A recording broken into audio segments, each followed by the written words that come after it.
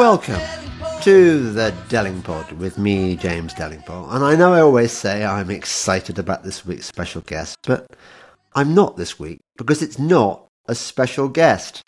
Before I introduce him, not that he needs introducing, some words on behalf of our many generous sponsors. Beloved viewers and listeners, we have an exciting new sponsor this week. He's an American physician and his name is Philip James Paustian, MD, but don't hold that against him. He's one of the good guys. American physician, COVID-19 pandemic veteran and Delingpole fan, Philip Paustian wondered whether I'd like to promote his comic sci-fi novel entitled Fat Lives Matter and the Siege of Washington. He describes the novel as a bit like Thelma and Louise meets From Russia with Love, as the deep state seeks once again to discredit and disgrace the use of repurposed drugs. Hospital workers and others sympathetic to fat people dying needlessly from the coronavirus are marching around their hospital while peacefully chanting, "Fat Lives Matter, Fat Lives Matter, shout it now or watch blood splatter." An explosion disrupts their march and destroys part of the hospital. Fat Lives Matter chairperson and ICU charge nurse Donna Lane is instantly transformed into a wanted terrorist leader. Her best friend Joan, an artist and physical fitness instructor, convinces her to run for her life. Can the two women elude the high-tech forces arrayed against Donna? Is Donna's husband setting her up? Will death enhance the value of Joan's artwork? Find out now before you read it in the headlines for the next pandemic. Big dogs, flying saucers, sleek electric police cars, and a different view of time travel constraints, as well as a secret to growing great tomatoes, all feature in a novel that promises more laughs than the Brothers Karamazov. I told Philip that I liked the sound of his novel, and I would offer to read it myself, except that my policy, as he rightly knows, is now to read only classic Russian novels, mainly, lest I get assassinated by the cabal and I die ill-read. That's not a joke, by the way. I genuinely think that, and thank you, Philip James Paustian, for listening carefully to what I say. If you have other policies than my James Delingpole ones, please consider buying Dr. Paustian's novel on Amazon and give it a good review. Your purchase of Fat Lives Matter and the Siege of Washington will demonstrate the great value in advertising on the Delingpole once again. It's true. Please buy Philip James Paustian's book. I mean, even if you hate it, I'm sure you won't. It does sound jolly, not quite Brothers Karamazov, but then he's right. There aren't many laughs in Karamazov. So please buy his book. I'll put the link in the below. Please support my other sponsors as well. The Vitamin Man. It sounds a really good, vitamin D with other goodies besides. Sounds really good. Support my gold advertisers, and also download Tinderella's stuff, and buy Philip James Paustian's book. And don't forget to come to my live event in Manchester on November the 15th with David Icke. Thanks. Now on to this week's guest. Well, Dick. It's Dick, by the way, everyone. If you weren't doing the picture version, you may not have guessed who it was, but I'm telling you now, it's Dick. Do I appear even when I'm not talking? I don't know, because sometimes I'm watching your things, it's just you until the other person's talking. Is that does it vary depending on what platform people are watching it on? Yes, you don't know these things, do you? I would know the answer you would to know these questions, Dick. No. Can I say I like your beard? Some people do. Where it is at the moment. I'm less enamoured of it. It was initially a bit of laziness. Too conventional. Yeah, but also it's not quite poilu. I know technically the hairy ones are poilu, but they were generally just moustached. And this is really showing my age now, all the salt and pepper. But interestingly, I got this badger patch here. You see that? Still dark there. So I've got my distinctive markings that gave me the family nickname Badger. And I suppose I'm looking even more badger-like than ever. Do you know what I'm going to do? What are you going to do? I'm going to come round to your house, poison you, and then I'm going to put your body by the roadside so that people think it was a car accident. Is that what happened? It's what you do. It's what you do. Well, it's what you do with badgers Right, in okay. the country. That's what everyone you thinks, have they're to. all Otherwise, roadkill, but they've been poisoned, yeah? well, or something. I'd like to think so. I'd like to think that there was a sort of underground community of genuine country folk who are slaughtering red kites, bumping off badgers. Because things are out of hand. That awful man, what's his name? The autistic lunatic, Chris fascist, eco-fascist. Yeah. See, I got he's making that all the in running. one. You did. But Well, now you've endeared I think yourself to everyone with your your hatred of all the God's beautiful creatures. I'm not feeling very happy at the moment, No? Dick. I'm Tell me feeling about depressed, it. and I have been for some time, and I'm feeling a bit weird at the moment. I've got to I'm going hunting tomorrow, and I'm not Right. feeling 100% in physical health. And I Well, always last I heard you've been thrown. I have. That's part of the problem. So I got bucked off, Hmm. and I got whiplash, and maybe a bit of concussion, but definitely whiplash. And the whiplash has sort of, made me less loose than I'd like to be.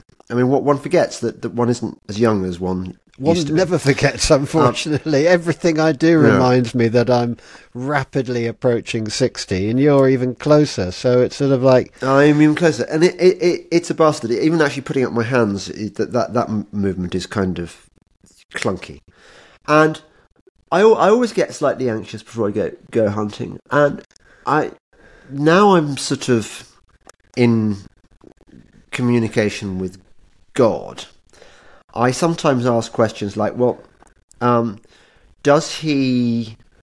he want to cripple me in a hunting accident, or would he want to kill me? And I sort of think that he's saving me for a higher purpose. But I worry that the higher purpose might be that I might be one of the Christian martyrs who gets guillotined as a result of Noahide laws introduced by the Luciferians and Satanists when they take over. you're not the only I one mean, who thinks like that. That's not just crazy James talk. That's I often think like that, and I know that's not a big jump because I'm your brother, but others of my friends have considered the fact that our newfound Christianity might mark us out for martyrdom, and you've just got to go with it, haven't you? I mean, martyrdom's never nice, is it? Not really. Although I've spoken to other people about this, other Christians, and they say, well, they're kind of hoping that God sort of intervenes and makes you able to endure it, and Yeah, sure. even, But you can, even pleasant. Yeah. So that when you're being toasted on the rack, toasted on the griddle, you can say, right, I'm done this side. Turn me over. St. Lawrence, see, St. Lawrence, well done. Sawn in half. Like Elijah. Elijah. I haven't come to Elijah yet, except in 2 Kings, because that's where I'm up to at the moment in my Old Testament reading, and it just refers to him a lot, but it's not the book of Elijah, which was a bit of a surprise. So obviously his book of Elijah is what he wrote, but his appearance in the history of things is I've just encountered him, and Elisha. Elijah, I think, was a pretty about the best prophet, wasn't he? Well, I think he was pretty much Jesus' favourite, wasn't he? I think probably. He referenced him quite a bit. I'm doing some really weird ones at the moment. Habakkuk, and ones so obscure that they'd get you, they'd win you on pointless, I'd have thought. Right. Except I expect pointless competitors. I think you've already got me with Habakkuk. No, there's a better one. In fact, just give me 1 second. I'll go and tell you what his name is, because it's right. And this will be the sort of bit that he promises to edit out later, but I know he won't, because he is James and he will just let this roll. And so I will carry on talking, because when I'm watching these things, I am in excruciating agony when he walks off and has a pee or makes a cup of tea, and I always feel really sorry for the guest. So I've managed to keep you talking. I was talking to our audience. Good. Haggai. Haggai. Haggai. Well, these are Have really you ever late heard short of Haggai? ones. I think I'm more likely to have heard of Haggai than Habakkuk. Oh, really? Yeah. Oh, you know, I was exaggerating. I wasn't even... Yes, no, I've Habakkuk, Zephaniah. Well, Zephaniah, Micah. because of Benjamin Zephaniah, you'd be Yeah, forgiven for that's thinking true. you'd heard of it. Look, I've got this one, that it's got really nice bits of C.S. Lewis throughout it. This is Okay. one the old man got me. Oh, look, it's turned into... Oh, hey, and look what it fell open at. Habakkuk. No, I can't read Haggai. it. Haggai. Yeah.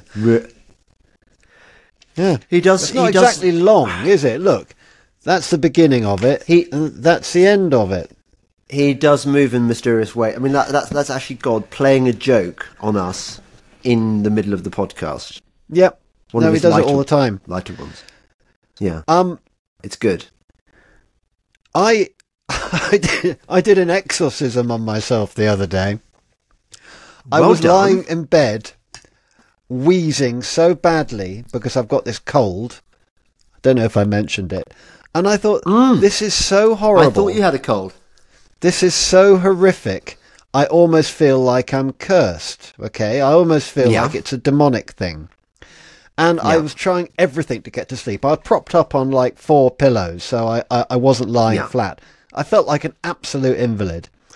And even now I can feel that wheeze on my chest, but it is going.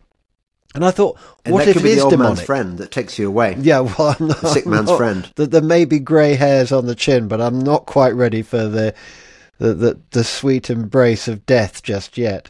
But Better than being sawn in half with a wooden saw. I don't know. The way I was wheezing, I probably would have welcomed the wooden saw. Anyway, let me finish my self-exorcism thing, which is probably Go on. probably going to get me sent straight to hell. But so I tried the crux sacrasit mihi lux, and I repeated it several times, and guess what? The wheezing went, and I drifted off to sleep. It was the last thing I remember. Can you do it on me now? No, I'm Can not. you do it? No, if it would feel really wrong, I'll do it another time. No, I'm not comfortable with it. It's serious level stuff. It's it's made me a little bit. Yeah, but Dick, you shouldn't be like that. You should be happy that this stuff works. Yeah, I don't think one's being frivolous. It might be interpreted that way. After this thing, I will do it. After this, you do it on me, because actually, I think I think that many strong bulls of Bashan have beset me round. I've been under attack for quite some time, and it's horrible, and it is really tiresome being a target of the forces of darkness. Yeah, I mean, it's easy to overlook the fact that it might be as simple as attack of dark forces when we're looking everywhere else. But you know what? Why wouldn't they target us? It's what they do. Well, exactly. They've got nothing else to do. Yeah. Apart from causing mischief and misery and, So, anyway, here's our martyrdom already covered in the first 10 minutes of the poddy. Well, I know. But it's a tough one, isn't it? Because, like, if you get martyred, I think it's very clear from all the Psalms, etc., that you get a place at the high table. It's part of the deal. There is a hierarchy. There is a hierarchy. And in fact, also the Te Deum says that make us to be numbered among thy saints in glory everlasting. So this is kind of obviously a desideratum for Christians that they get. But then again, would a day, 2 days, 3 days in Jesus' case of extreme pain and misery, would that? Okay, so you get a place at the top table for all eternity, but for those 3 days, it would be pretty Pretty Yeah, grim. well, Huh? Jesus was not looking forward to it exactly, was he? Take this He cup away wasn't. from me and all that, and He he was, wasn't. yeah. So, and he knew what was coming. Can I tell you what cheered me up this morning? Go on. I was on the ride, on my weekly ride, and one of the little girls was on the ride because it was her half term, and I try and educate them in the truth about the world, and I was teaching her to practice what she should do if Madonna rang her up, and they he said, "Hi, is that so and so?" "Yes." "I'm Madonna. You may know me. I'm a pop icon." "Yes, I know who you are. I want you to come to my party. For you and all your friends." "No, I don't want to come to your party." "Why not?" "Because James has told me that you sacrifice children to Satan and you suck out their adrenochrome." Right, so she learned all that, did she? Yeah, Well done. so she knew what to say. Okay, well, that's defense against the dark arts. Yeah, exactly. Yeah. By the way, Very I'm not. To any lawyers listening, I'm not certain that Madonna sacrificed children to. It was just a kind of jeu d'esprit. But I'm trying to teach them not to trust. No, this is good. This is good stuff. You might notice, by the way, that I'm in kit at the moment. Although I'm ill. I didn't. Well, this is the French World War One underclothing. I thought this was type you, stuff. Dick. No. Gosh, I'm not that cravat. Really? I suppose it's quite nice in a way. What do you people call it? You're called furries, aren't you, or something? Poilu. It means fairies. The hairy ones. Yeah. And no, I the ones who get in animal costumes. I meant furries. You're bringing on my Don't die. cold. That was very Don't die. mean. They are called furries, yes. I wonder if it translates as poilu in French. Yeah, you kind of I think I found the link there, didn't I?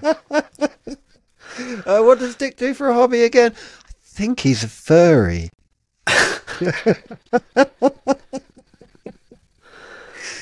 But By the way, Dick, I'm sorry. Carry on. I'm going to the 70th birthday party. That's how old I am. I've got friends who are turning 70 of Big Brian. You know, the one who looks like a tramp like Santa. It's his birthday. Well, he looks like somebody who kind of wassails with a pint of mead. He is that. You're being too kind. He's my friend, and he's one of the most annoying people I know. But it's his birthday, and we're going down to the King Charles II in kit because that's what he likes. And I'm wearing my kit. And look, my new fourragère. See that thing, like a Brady thing that they wear over their shoulders? It's called a fourragère. It's a very French thing. A whole regiment will get awarded them, like the Croix de Guerre has one, but that one's the Croix de Combat, which is slightly lesser, so it's green and yellow, and you wear it over your shoulder, and it's a load of cords and flounders with a little pencil type thing. And that's my new purchase, so I'm looking forward to rocking that tonight. I'm glad you're keeping alive these words, like flounders, which aren't a fish. No. I mean, what's a flounder when it's not a fish? It's a kind of, the flounder bit is the sort of woven, used to be more of an elaborate thing, but it's cords and flounders. The cords are woven in a very specific way. I think that's called the drummer's weave or something like that. And the flounder is kind of like a pattern. It looks like the sort of thing you might put a kettle on that's woven out of reeds and what have you. That sort of thing. But they're cloth. Okay. And it's... we got all the words in reenactment. You know when stuff. you reached behind just then? Yeah. And you made some grunting noises. Yeah. Do you know who you sounded like? Exactly like. Pa. I thought you were going to say that. Yeah, I'm afraid so. Yeah. We are inevitably turning into our father. Well, listen, I spend time with him every week, and so I don't see this as a bad thing. You're a good son.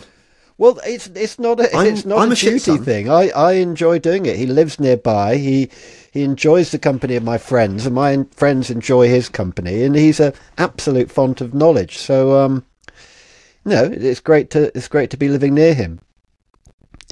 I agree, and I think we've been very lucky with our parents. Definitely, yes. Maybe that's why we are the way we are. Yeah. Well, obviously it is actually. Duh. Yeah. Although, I don't know about you, but if I tried explaining that to my kids and said, you realise that everything you are, you've kind of got me and your mum to thank us for, I don't think they take very kindly to that. Well, I get the accusation that Oliver has inherited my hairline, but not my ability to grow a moustache. So he curses me for both. It's sort of like, why didn't I get the moustache gene but not the hairline thing? So yeah. And of course, I get that. He's completely unlike me in every other way. Or he thinks he is. Yeah. Actually, the fact that he's so contrary is exactly me. But, you can't be in agreement with your father when you're in your 20s, can you? Yeah. I was going to quote some Oscar Wilde at you then, and I suddenly thought, oh, I hate Oscar Wilde. Yeah? He was just part of the psyop. When did you rabbit hole Oscar Wilde? Well, it was I did an essay on famous quotes. Yeah, I read that one, which of course are all made up, and they're designed to steer us in a particular direction, because everyone is really so basic and stupid that they prefer to live their life according to these aphorisms that probably weren't even spoken by the people that they're pictured speaking them on the internet with a photograph. White on black lettering saying with quote, and you think, oh right, it must be true. Don't believe everything you hear on the internet. Mark Twain.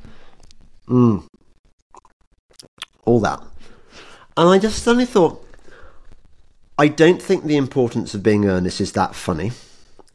I think that the reason, the real reason. Yeah, exactly. That's it. I mean, that's the why is line. that funny? A handbag? No. Yeah. Handbag. Do it again. And then there's the one about, to lose one thing is a one parent misfortune. To lose two is careless. Begins to look like carelessness, and you're thinking, is that really that was the wittiest man of his age? I have nothing to declare but my genius. Can you imagine Your what a twat Majesty he must have is been like when a he went... big jam donut with cream on top. Remember that sketch? Yes, exactly. Because it's like that, isn't it? It reduces it. Yeah, it's a Monty Python piss take of the whole thing. They yet again they had it right on everything. Suppose you were U.S. immigration and it was the 1880s or whatever, and Oscar Wilde has come over to America on his tour, and you see this sort of queenie bloke with his tie tied too thick, too big a knot at the top, and he's sort of coming in mincing with around immigration, mincing around like Stephen Fry, and you just want to check him through, just get him out of the way, and he says, "I have nothing to declare but my genius," and you're thinking, but nobody asked you to declare it. We wanted to usher you through, Mr. Wilde, actually. So, okay, what he wanted though? He wanted the full. He wanted a good search. He did. That, Dick. You've nailed it. That's exactly why he was making those annoying. Because they don't like it when you try and get smart with them. Step this way, Mr. Wilde. Oh. So yeah. So you know that the title of the play is basically gay innuendo. Earnest was a sort of code word for gay. Right. So the play is really the importance of being a great big bender when you're not allowed to admit it, kind of thing. So you've got that, and then you've got the evidence of all the other plays, which are so shite. They make the importance of being earnest looked like Shakespeare if he'd existed, which he didn't, of course, or at least he didn't write the plays. So, I don't know. And then you've got The Happy Prince. Fuck off. I mean, what's that about? Yeah, it's just... It'd be a good pub question, wouldn't it? Name anything by Oscar Wilde apart from The Importance of Being Earnest. Oh no, well, there's not. There's a picture of Dorian Gray, and there's the Ballad of Reading Jail, which sort of. You know what though? I don't think anyone would get those. I didn't know Dorian Gray with Oscar Wilde. Okay. Okay, but the Ballad of Reading Jail is designed to print him on the public consciousness as a gay martyr. So all these literary figures, they're selected for a particular purpose. So like James Joyce is selected to just fuck up the novel, and to divide the generations in the same way that Stravinsky was in classical music, to ruin everything. Mm-hmm. Anyway, I dealt with this on I went on a Norwegian podcast the other day. It was really good. Yeah. And do you know the best thing about it? It was better than that. Better than that. All right. Yeah. Well, because English is derived partly from Old Norse, so they could understand pretty well what I was saying, and they appreciated, that I spoke English pretty well. And one of the guys apparently was not awake, not as red-pilled as we are. And how many were on this podcast? 2 of them. All right. And this one guy, apparently my appearance just like had an effect on him. I turned him a bit like, Oscar Wilde. Not a negative effect. No. A positive effect. Yeah, absolutely. Oh, right, okay. No. Wow. This guy it was like I suddenly, the scales fell from his eyes. Hmm. Well, I could be exaggerating, but I think that's what I gather. Right. Maybe you should listen to the podcast. You know what I've got? I'm so far behind because I work in such a small office now that to put headphones on and listen to podcasts all the time while I'm working would be deeply antisocial, and that was my key podcasting time. But it's difficult to get it all in. I do enjoy it when I'm listening, but obviously some are more fun than others. But what? Yes. Tell me, name the ones that are not fun.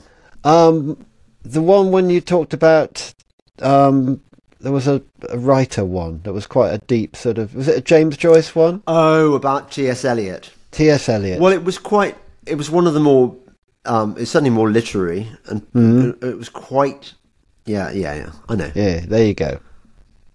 But I did manage to tie it into the fact that everything is a conspiracy, which it is. Yeah. But this is why people like the Dick and James ones, because it's never going to get too intellectually demanding because I'm on it. Exactly. I had someone claim the other day that I'm the clever version of you. Yeah. And I found it very flattering, but I said, you know what, that's kind of the other way round. Oh, no, you're much cleverer than him. I said, really not. He just seems flaky because there's so much going on in his head. That's how I explain it with you. And all that stuff is just trying to get out. That is so true. Well, I know you. You're my brother. I know it's all in there. Yeah. And I trust you. I know it almost disables you for every other function in life. So I wouldn't change places with you. Thank you very much. I'm quite happy being me. Do you know what that is? That is the problem. You've actually, I suppose you would know this, being my brother and my sort of closest long-term associate. But it is the main problem being with me. Mm. There is so much so much going on that it does cripple me. That I'm useless for everything else. Yeah, this is why you need help. You kind of do. Not so much a carer, but just a sort of an assistant, permanent assistant. Yeah. But good luck with that. Like Nurse Ratched in One Flew Over the Cuckoo's Nest. I need somebody that would be more on the carer front, but yes. Yeah. Dick, we haven't talked about the big event, the big thing, which is that's coming up. All our people losing it over the Israel thing. Oh gosh, that. I thought you were talking about the David Icke thing, but which is going to be great, by the way. Actually, we should mention that. Are you looking Yeah. forward to that? Very much. Yeah. I am as well. Apparently, I've got a part to play in it. I was hoping you might. Well, that would be good. Yeah. I think our main challenge, and I'm not sure how. I'm obviously not embarrassed to ask him about the lizard people. In fact, it's going to be probably my main theme throughout the evening. Yeah. Because why not? I mean, they are basically they are the Anunnaki, aren't they? They're the Nephilim. They're the fallen angels. Well, listen, I don't think you've got anything weirder than what he's got. So I think it's a meeting of minds. It's going to be fantastic, and we love all his family. I think I've met just about all of them, and they're all fantastic. So it's a marriage made in heaven, really. It's going to be great. But I think our challenge is going to be to make him to lighten up a bit, and I'm not sure whether I've never known him sort of tell a joke or crack a laugh. Well, we'll have to see on that one then, won't we? Yeah. When I'm the warm-up look into the. I'll look up in the big bumper compendium of alien and lizard people jokes and see whether there's anything that might tickle his fancy. Hey, listen, we were raised with lizards, so if anyone is going to be an expert, it's going to be us. Well, this is the thing, Dick. I wonder. Okay, so we know that from, for example, our favourite psalm, "Thou shalt tread on the lion and adder, the young lion and the dragon shalt thou trample under feet." So that's two reptiles being trodden down in that. And depending on what the version is, it even mentions basilisk in Coverdale, doesn't it? Does it? Basilisk? Yeah. Yes. In one of them. We had a basilisk. Well, we had a basilisk, and I've actually seen basilisks in the wild in Costa Rica. Have you seen them running on water? Yes, that's why they're called the Jesus lizard. Yeah, I have seen them. I can describe the area where I saw them running across the water. It was the sort of the mouth of this river, opening out onto the sea with these huge breakers, and apparently, did I make this up or maybe is it true? I think that sharks and crocodiles come to battle each other in the mouth of this river. I love the sound of this place. It sounds like good swimming. It sounds like it ought to be true, doesn't it? It sounds like the sort of place you want to go wild swimming. Did I tell you at this place, Dick, about the tapir? I'm not sure you did, but okay. I'm sure you haven't told our audience. Okay, so a tapir is like a giant jungle pig with a long sort of anteatery snout. Yeah, a bit like that. And so to get to this is one of the more remote game reserves, or whatever they're called, wildlife park, preserved area in Costa Rica. And you reach it by this arduous journey. You can only get there by boat.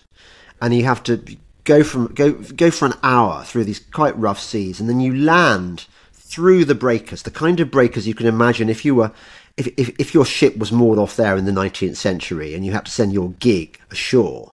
You could easily get sort of upturned and eaten by the sharks. You came on the way in. It was that kind of surf.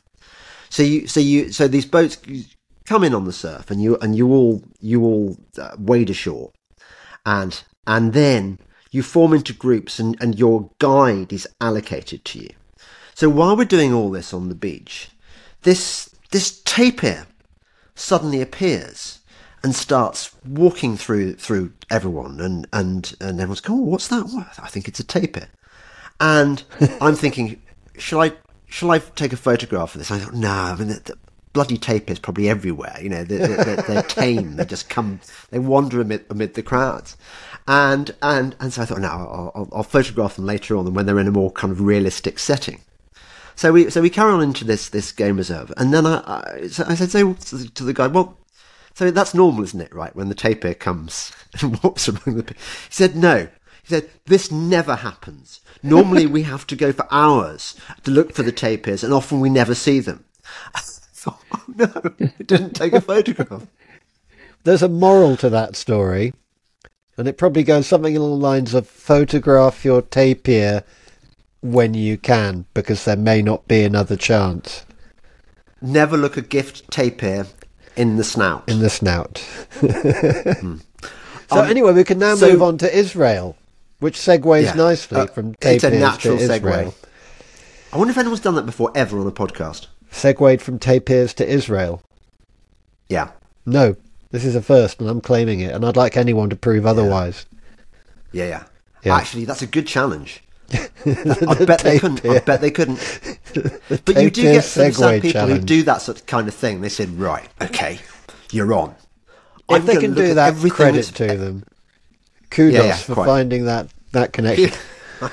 Respect. So anyway, we've got to change our allegiance now from Slava Ukraini to, what is it, I Stand With Israel? I Stand With Israel, I guess. Yeah.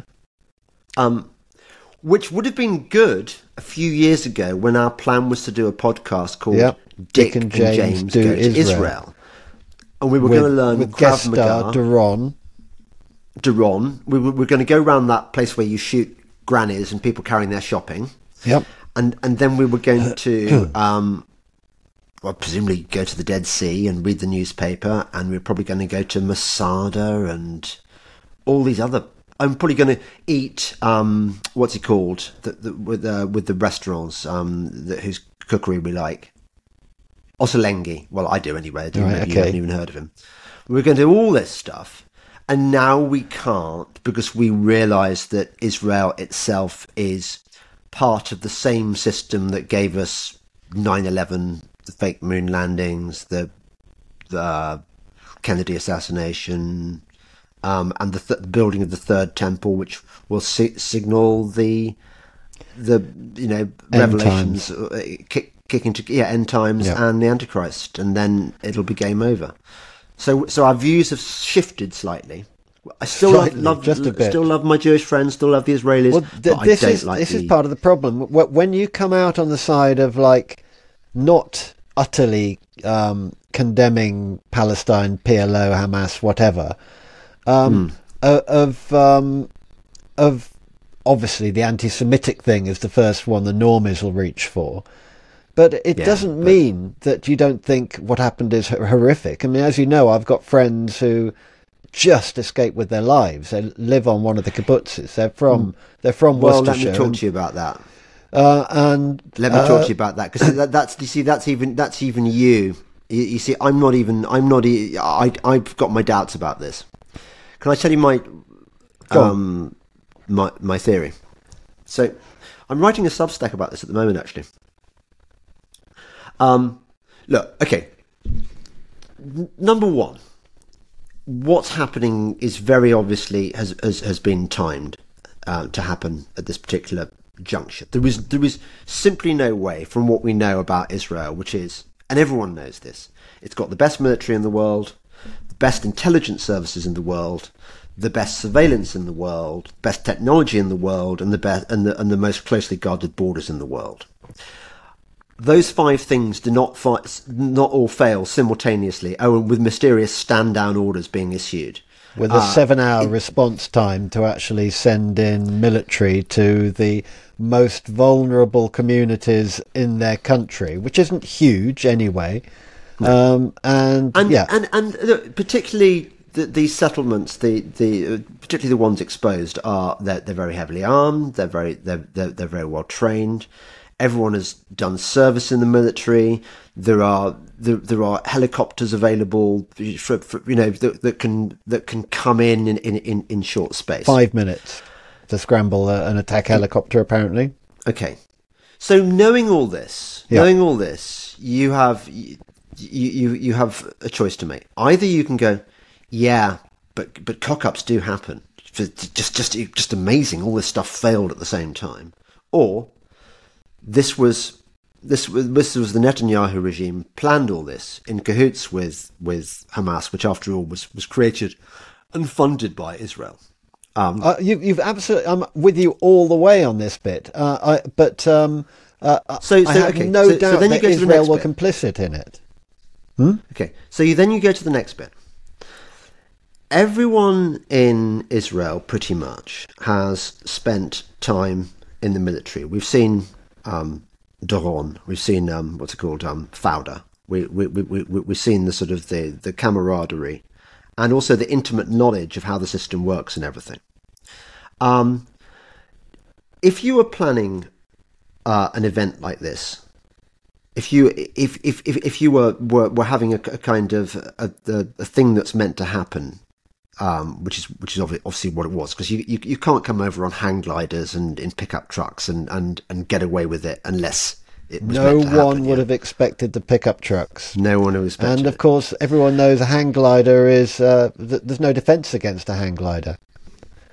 So then this is just a question I'm going to ask, because I don't know the answer. Because don't forget that there are millions and millions and millions of dollars being poured into the disinformation campaign. They control the media, they control everything. So they've got this one pretty covered.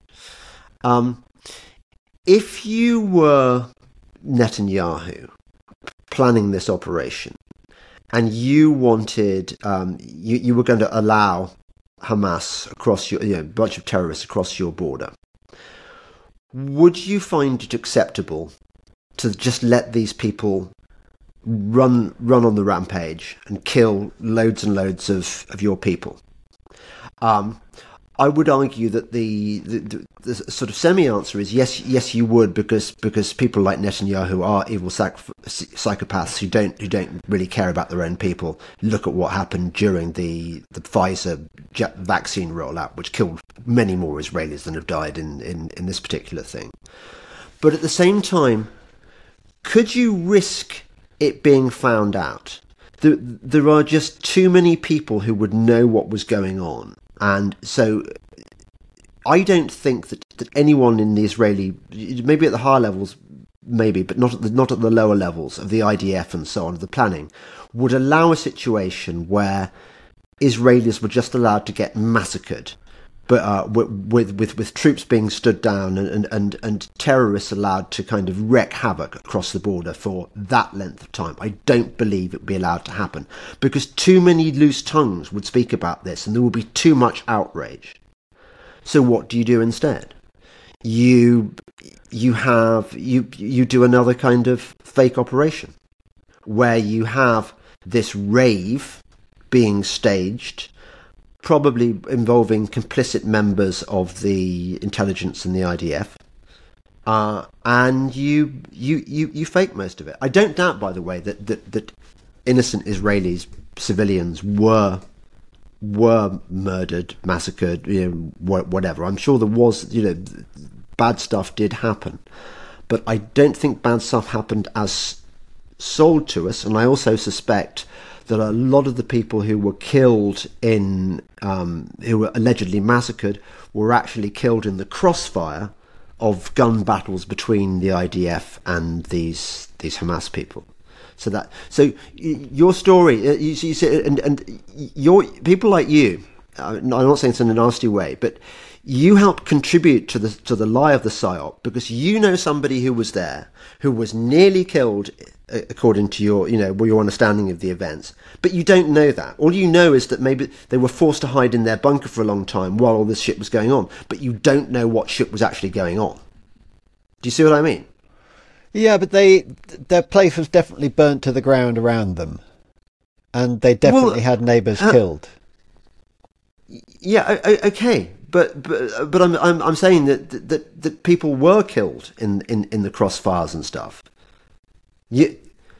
This friend of friends of yours was saying that as it appeared in the newspapers. Well, no, that they were one of the stories in the newspapers. They were in their safe room where they were told to go because there was a missile strike, and while they were there, their place was burnt down around them, and they could hear Arab voices up above ransacking their place, smashing everything up. Right. And then they set fire to the place. They nearly got burned out of their shelter. The gas seal on their shelter went, and the smoke started pouring in. So they were there for something like 12 hours, I think it was. And it was 7 hours before the voices turned from Arabic to Israeli voices, and even then they had to wait longer, and then they were pulled out through the window of their shelter. Now, my take is not that it was exactly as it's been explained to us in the media, but that the delay was the Israeli complicity. That's a given. That is an absolute given. Yeah. But in a way, that's more shocking, isn't it? I'd almost be. I mean, you could be absolutely right, which is why I'm saying I was just floating the idea. I just don't know. But there have been certain things which support my theory. You know, people have talked about this, about the curious appearance of the ravers at this rave. They did not look like people who'd spent the last 12 hours peeled off their faces in the desert. But let's part that one for a moment. Well, I'm going for the more normie answer, but it's still a massive conspiracy theory in most people's view, in that it isn't as it's been presented to us. Naughty Hamas, planning this for 2 years. They managed to work out a time where the outposts wouldn't be manned and they could slip through unnoticed, and somehow they got 7 hours free play. At a border where apparently even a cat walking along the fence would have been auto machine gunned. So it definitely doesn't add up. But I'm way further down the normie line than you. However, it's only a question of the level of complicity and just it's one or the other, how evil they are. Either that they let these murderous bastards across the and allowed them to go on a killing spree. Because can you imagine? Okay, in that version of events, can you imagine how horrible it must have been when you're an Israeli, and you've been brought up in a country where you know how good your military is, and you know what their response times are, and you trust them and rely on them, and you trust them, and you can live a happy life in your kibbutz despite being 2 miles from the border with your apparent enemy.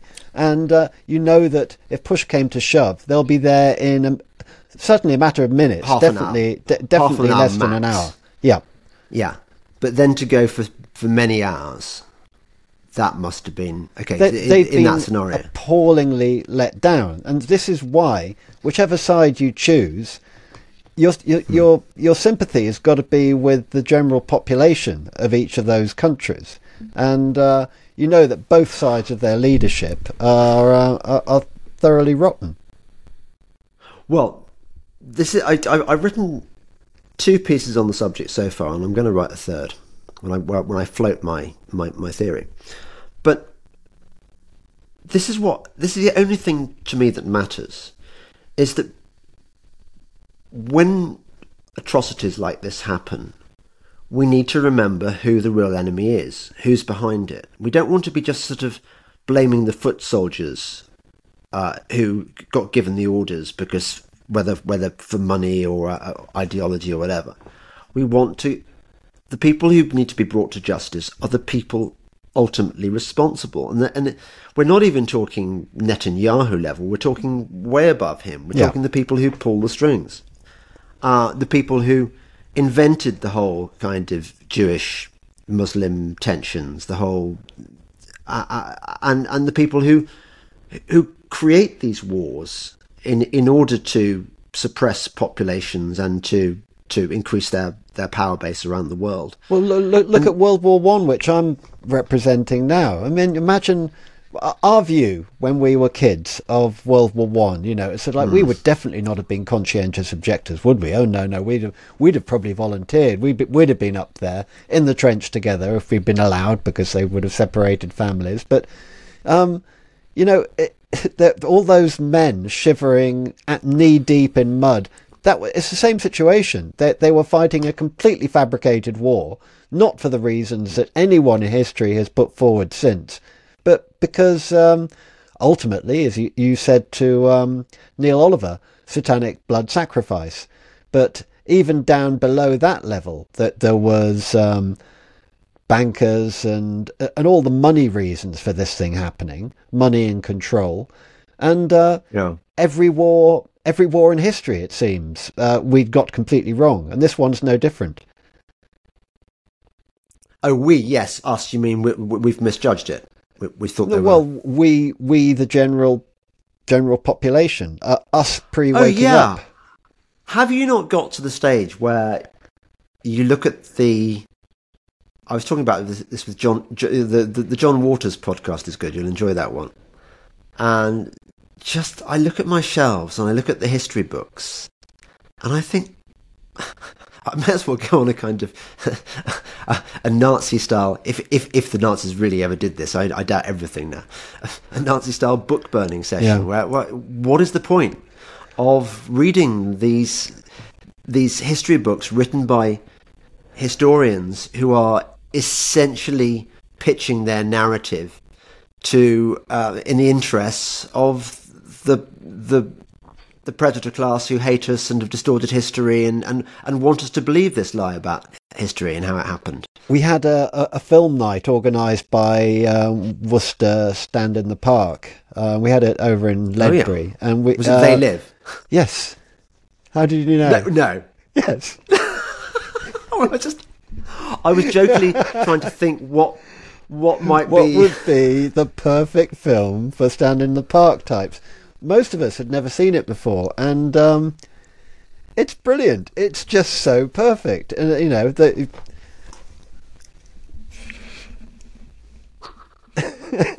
and I was thinking that because I was in Waterstones earlier, just killing a bit of time, and I was looking at the history section, and it was kind of like lies, lies, lies, lies, lies, lies, and I'm like you, and even looking across at the new biography stuff.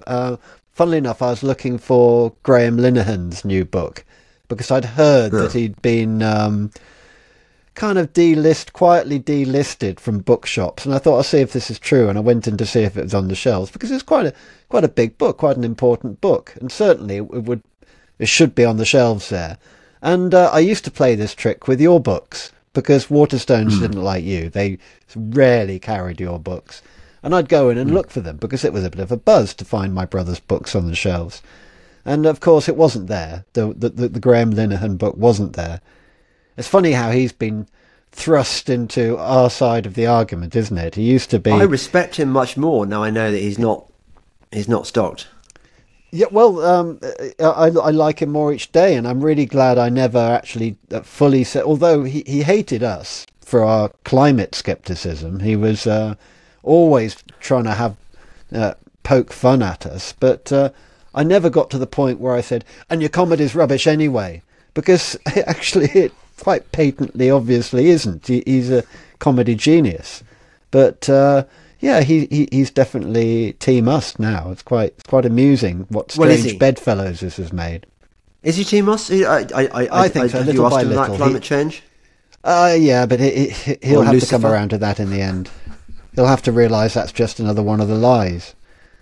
But rather than being nursery slopes conspiracy theory, which climate change should be for everyone, he might find it more advanced. Look, I'm certainly not. He's welcome to pay a visit to my foxhole any time, and we can have a chat. We have maybe a cigarette and a cup of tea, cha. To compare uniforms. See what the Irish uniform is like. I'll lend him my binoculars. Yeah, and he can have a look at the enemy positions. Well, would it be one of the trench ones that go up over the top of the parapet? Yeah, the periscope thing. Yeah. Because I'm not going to be going. Okay, you are now my mate. My what are they? What's your buddies called in the English? What do they call them in quartered safe out here? Well, that's what I was trying to remember. Maras. What? Mara. I wouldn't say he was my a Northumbrian term, though, isn't it? It is. I can't do a Northumbrian accent. Can you? You could start with, I suppose, a bit of bacon, sort of, way man, more like a bastard. Way that's good. Yeah. So I wouldn't tell him to had away and shite. No. But I'd be wary because, I don't know, it's like, you think about all the people, and I'm not saying he's one of them, but all the people who say stuff that we like to hear who are in fact the enemy. So, there's Jordan Peterson, who's really good on, I forget now. Oh yes, Monstering Kathy Newman. There's RFK, who's really okay-ish. I mean, on vaccines, he doesn't go all the way. He still pretends that AIDS was a thing, I think, or halfway does. And then you've got Russell Brand, who's good on something or other, I forget. And you can make a long list of people who say the right things on some issues, but don't have the full set. And I think unless you've got the full set, you really shouldn't be allowed to play. Yeah, but it's. I think you're right in the fact that they visit you in your trench, but they probably don't want to be in your foxhole, and that's fine. But I think the difference would be that if you bumped into him in a bar, you'd buy him a drink and have a laugh, whereas before you might have chucked an insult at each other and avoided each other. It doesn't mean to say that you'll be getting a room together later that night, but no, and having bum sex. No, no. I'm not gonna. Whatever you say to it, I'm not gonna have bum sex with Graham Linehan. No, just not. No, sorry. Okay, I'm sure that message will get over to him eventually. But I would have his favourite cocktail with him. I have a pink lady or whatever it is he likes to drink. Why do you assume? You're going to set me off again. Oh. Sorry. So I was going to say something really interesting, but I can't remember what it was. What might it have been? Well, did we finish Israel? Yes, I think we've sort of. Did. Oh no, that's what I was going to say. Yeah. Oh, Dick. What? Oh, the trials of being a Christian. Right. Other Christians, the ones that particularly the kind of evangelical Zionists who go, well, it's in the Bible, like God's really on the side of Israel and the Jews. They're his chosen people, and so you've got to kind of completely back Israel in this, don't you understand? And you're thinking, well, yeah, there's a few details that you kind of haven't really grasped. Have you encountered these people? For sure. Yeah. I've been trying to kind of avoid, because I don't want to fall out with any of them. But no, I mean, there's enough things to split us already without actually engaging in the others. Okay, I'm gonna read you one now. Right. I won't mention the name because that would be cruel. James, as a fellow believer, I will be praying for you and hoping that you learn to discern more carefully. I hope you don't mind me saying, but it seems like you could read scripture more and start listening to sound ministers like John MacArthur, whoever he is. The Old Testament is very clear that the Jews are God's chosen people, and as Christians we are instructed to pray for them. May God be with you, guide you, and keep you. I mean, talk about a passive-aggressive assault. Dude, I came up with a fairly useful analogy, which I'm kind of thinking still works. And people say, well, as a Christian, mostly normie, non-Christian types who say to me, how do you feel about the Jews? And surely they are God's chosen people, and Christians are kind of just also rands. And I say, well, I see it as the army sees the navy. The navy is the senior service, and the army has to acknowledge that. But if you say to people in the army, wouldn't you rather be in the navy? They'd laugh at you. For God's sake, not that bunch of puffs. But, they get to march at the front of the parades. They get to wear their little round hats and their little flappy things at the back. And they are acknowledged. They get to play the biscuit game in the wardroom. The biscuit game, yes. And but they are given the respect that's due to them. Mug of cocoa number 1. They get all of that. They get their tot and their wet. They do. Do you know what a wet is? It's when there's hardly any rum in the bottle and you just literally wet your lips with it. Oh. Yeah. They get rum, sodomy, and the lash. Anyway, so in this thing, the Jews are the navy, the army is the rest of us. And same with the RAF. The RAF is the junior service in all of this. They have to supposedly look up to both the Army and the Navy, but they feel superior to both. So they can all muck along and understand their place in the scheme of things, but the one wouldn't want to be the other. That is a very tactful and amusing That's what I do, tactful and amusing. I can do amusing, but I'm not so good at the first tactful one. Not so much. Oish. Tactful already? Oi, mate. So I think one thing you must have known, actually, do you know what? I have to take my jumper off. Do you know why? I'll tell you in a moment. I can't wait. The suspense is killing me.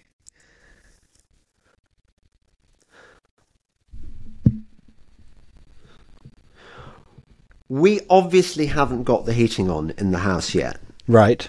Because why would you if you were paying the bills? Yeah. But we have in this room where I am now, because we had a leak the other night. We thought it was the roof, and it wasn't the roof. And this leak went on for like 4 days, and we were trying to get people round to deal with it, and everyone was sort of washing their hands because it was the weekend and so on. And eventually we got a joiner round to do what was basically a plumber's job. And I asked him, would you rather be a joiner or a plumber, which is harder? And he said, oh, much better to be a joiner or a carpenter. I said, yeah, Jesus was a carpenter. And he said, yeah, one of the best. Anyway, so he used his joiner skills to mend this pipe, and it was a copper pipe, and it was the copper pipe that feeds the hot water into the header tank that does the radiators. So we didn't. So it wasn't. I don't want to give. I'm giving you too much detail. Here's the interesting detail, though. So we looked at this copper pipe, and it had this hole in it. The sort of hole that you might make if you'd say put a nail in it. And so we then examined the wooden covery thing that goes over the pipes to hide them, to see whether, no way had we done that. And we said, well, how can a hole like that appear in a copper pipe unless you've put a nail in it or something? And the man said, he said, in the 90s, during the sort of the collapse of the Soviet Union, lots of substandard piping with inadequate copper content came over, and this could have been one of those pipes. Well, so it just has a fault in the metal. Just a hole appeared and just anyway, went through the ceiling, soaked the floor, soaked the bed, soaked everything, which is why we've got the heating on, which is why I took off my jumper. Okay. Anyway, there you go. I didn't have that on my bingo card. No. Going back to the whole, you must have noticed this. Okay, so you've discovered that you're a Christian. You want to know more about it all. You want to know all the stats and all the details, all the characters, who Elijah was. Remind yourself who Shadrach, Meshach, and Abednego were, and what they did in the fiery furnace. All this stuff, but you also want to know about, what does it all mean? What's the stuff that I'm supposed to believe? What am I not supposed to believe? Who does this? Who does that? Why are the differences where between there the churches? is wiggle room? Exactly. Yeah. Exactly. And where you're going off piste, and I don't think there's anything wrong with going off piste, but you've just got to have, you've got to. Oh, it's where I spend most of my time, apparently. Is it? Well, yeah. Well, I mean, with my Thursday Circle group, we've got no guidance. We're finding our own way. But between us, there's enough people who know enough about the Bible. And when we occasionally get a vicar in, he'll say, interesting, you should ask that. The conventional thinking is this, but some people say that, but that is complete heresy. And I go, right. Yes. And this is the sort of stuff we want. But if you were in a church, if you were saying doing the Alpha course, you'd be said, no, it's this way.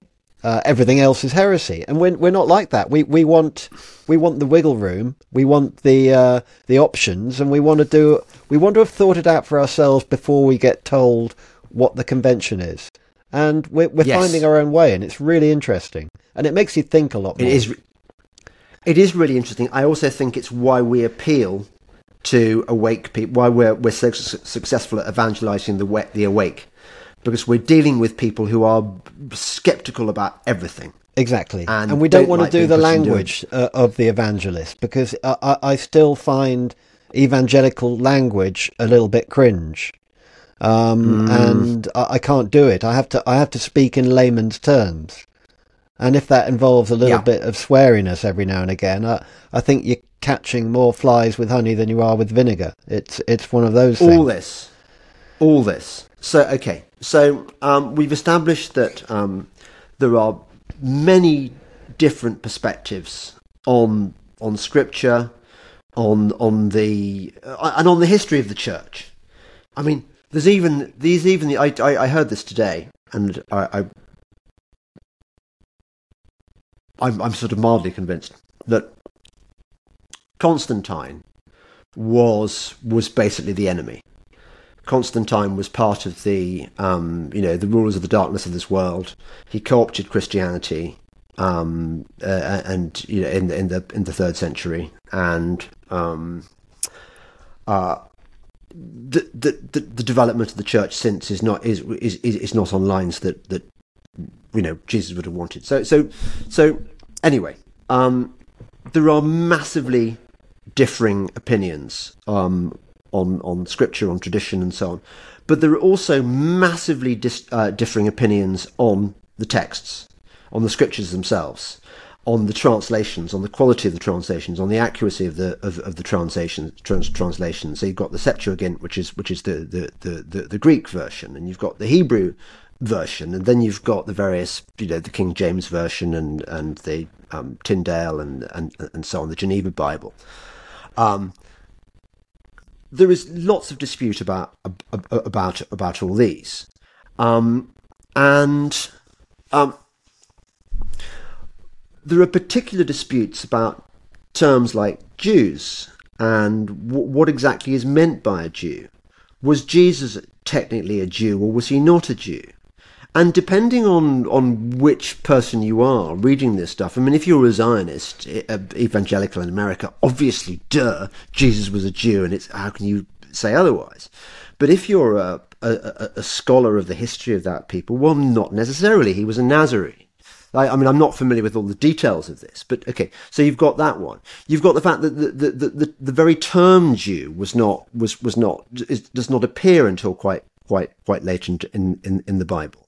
You've got the historical fact that the children of Israel. You think about the children of Israel, who they were, the 12 tribes. How long ago was that? That's at least 3,000 years ago, right? Mm-hmm. Well, in that time, these people will have migrated from that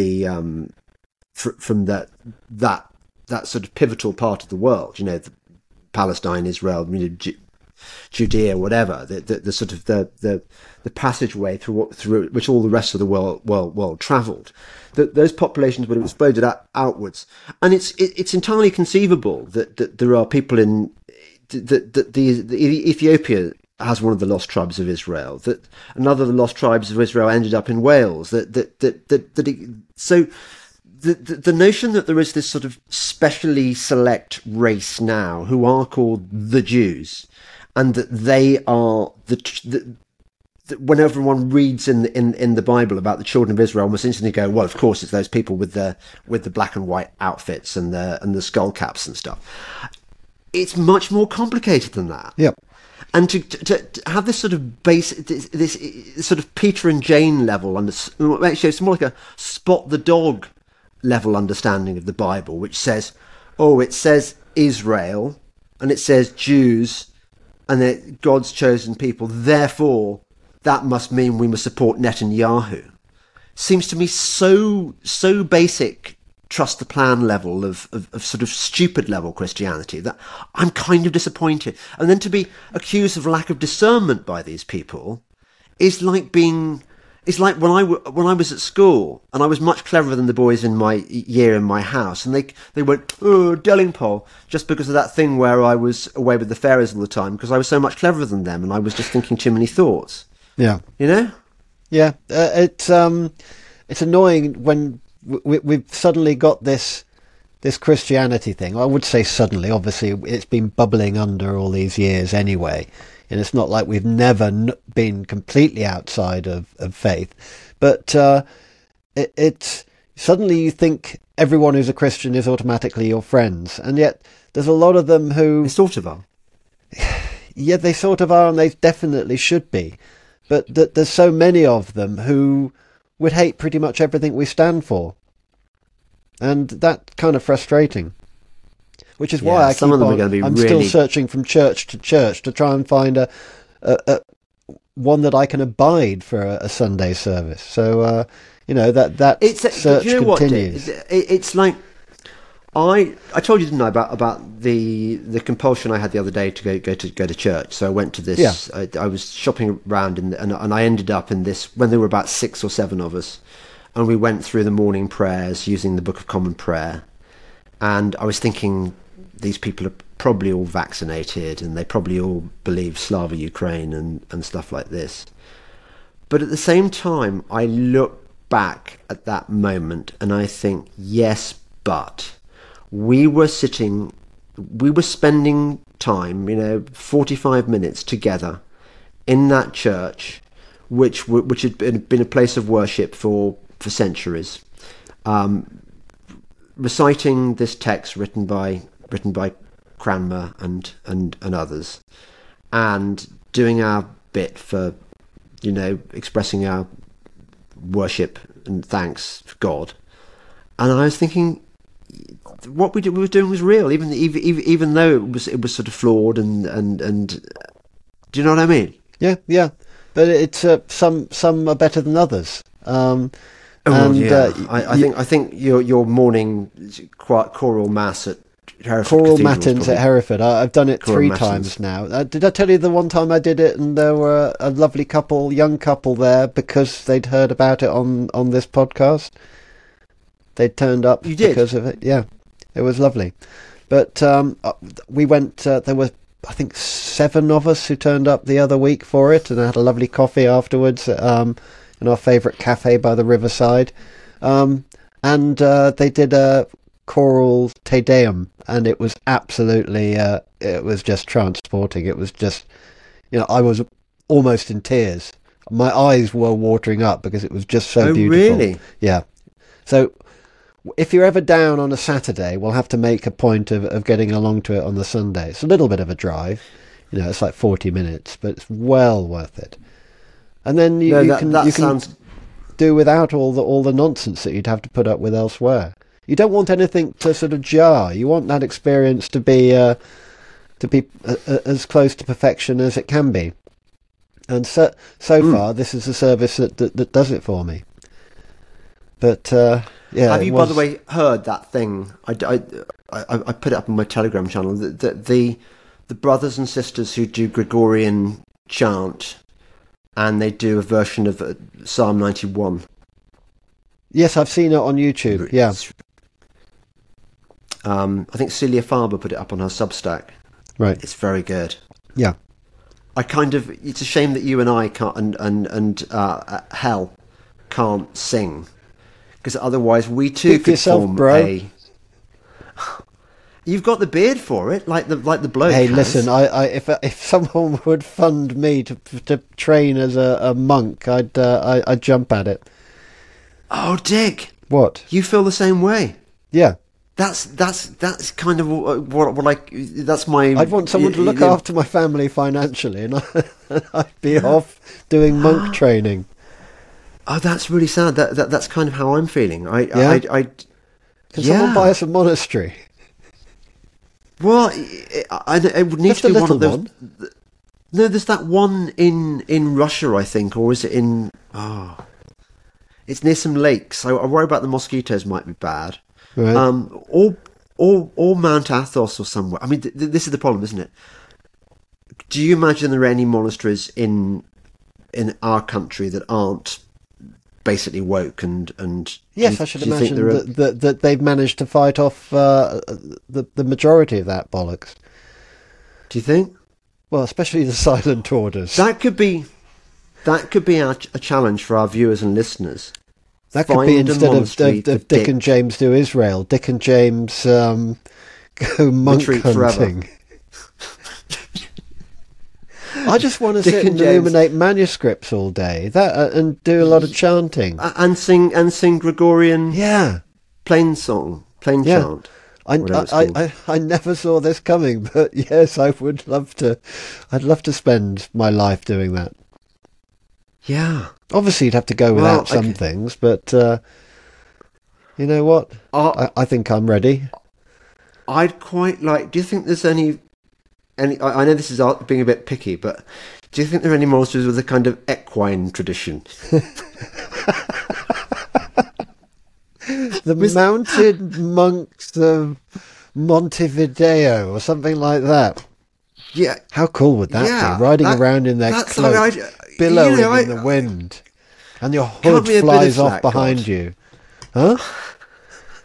Why are you mounted? Because God ordained it so. Yes. And you'd have a staff. And you'd be like Gandalf. That is the hard thing, isn't it?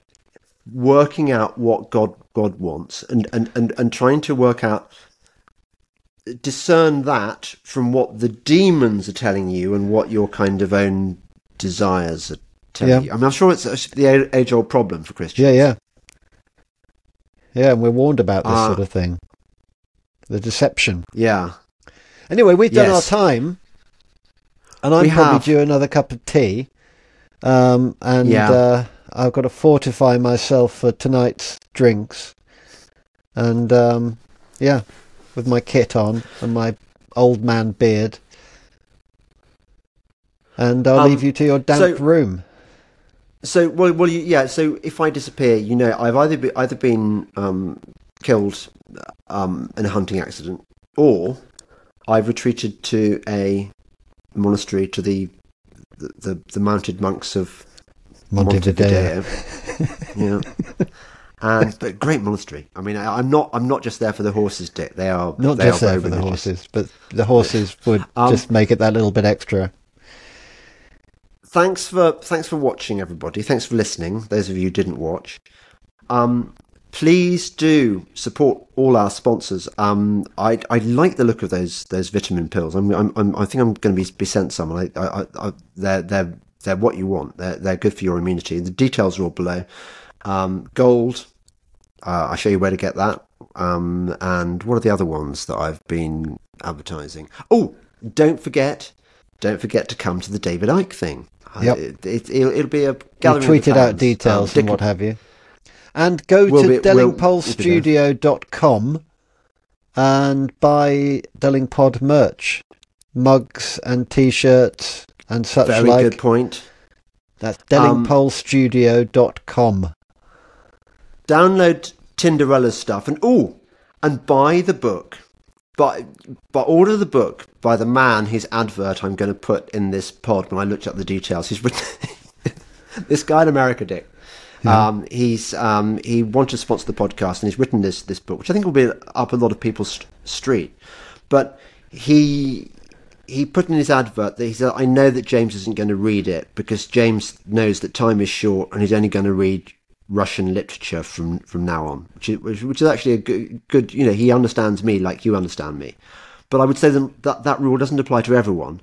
I don't think everyone's going to spend the rest of their time reading Anna Karenina, the brothers Karamazov, as it's pronounced, and Dead Souls and stuff. So please do download his book, because if you're supporting me, then you should support him.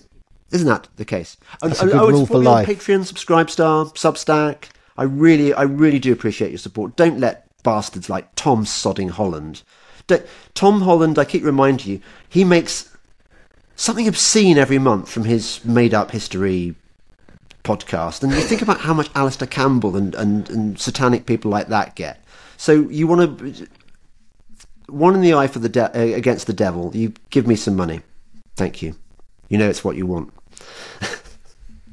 Right. Okay. That's it. I'll Good. stay on up for after, and I'll Oh yes, do that. do you the thing.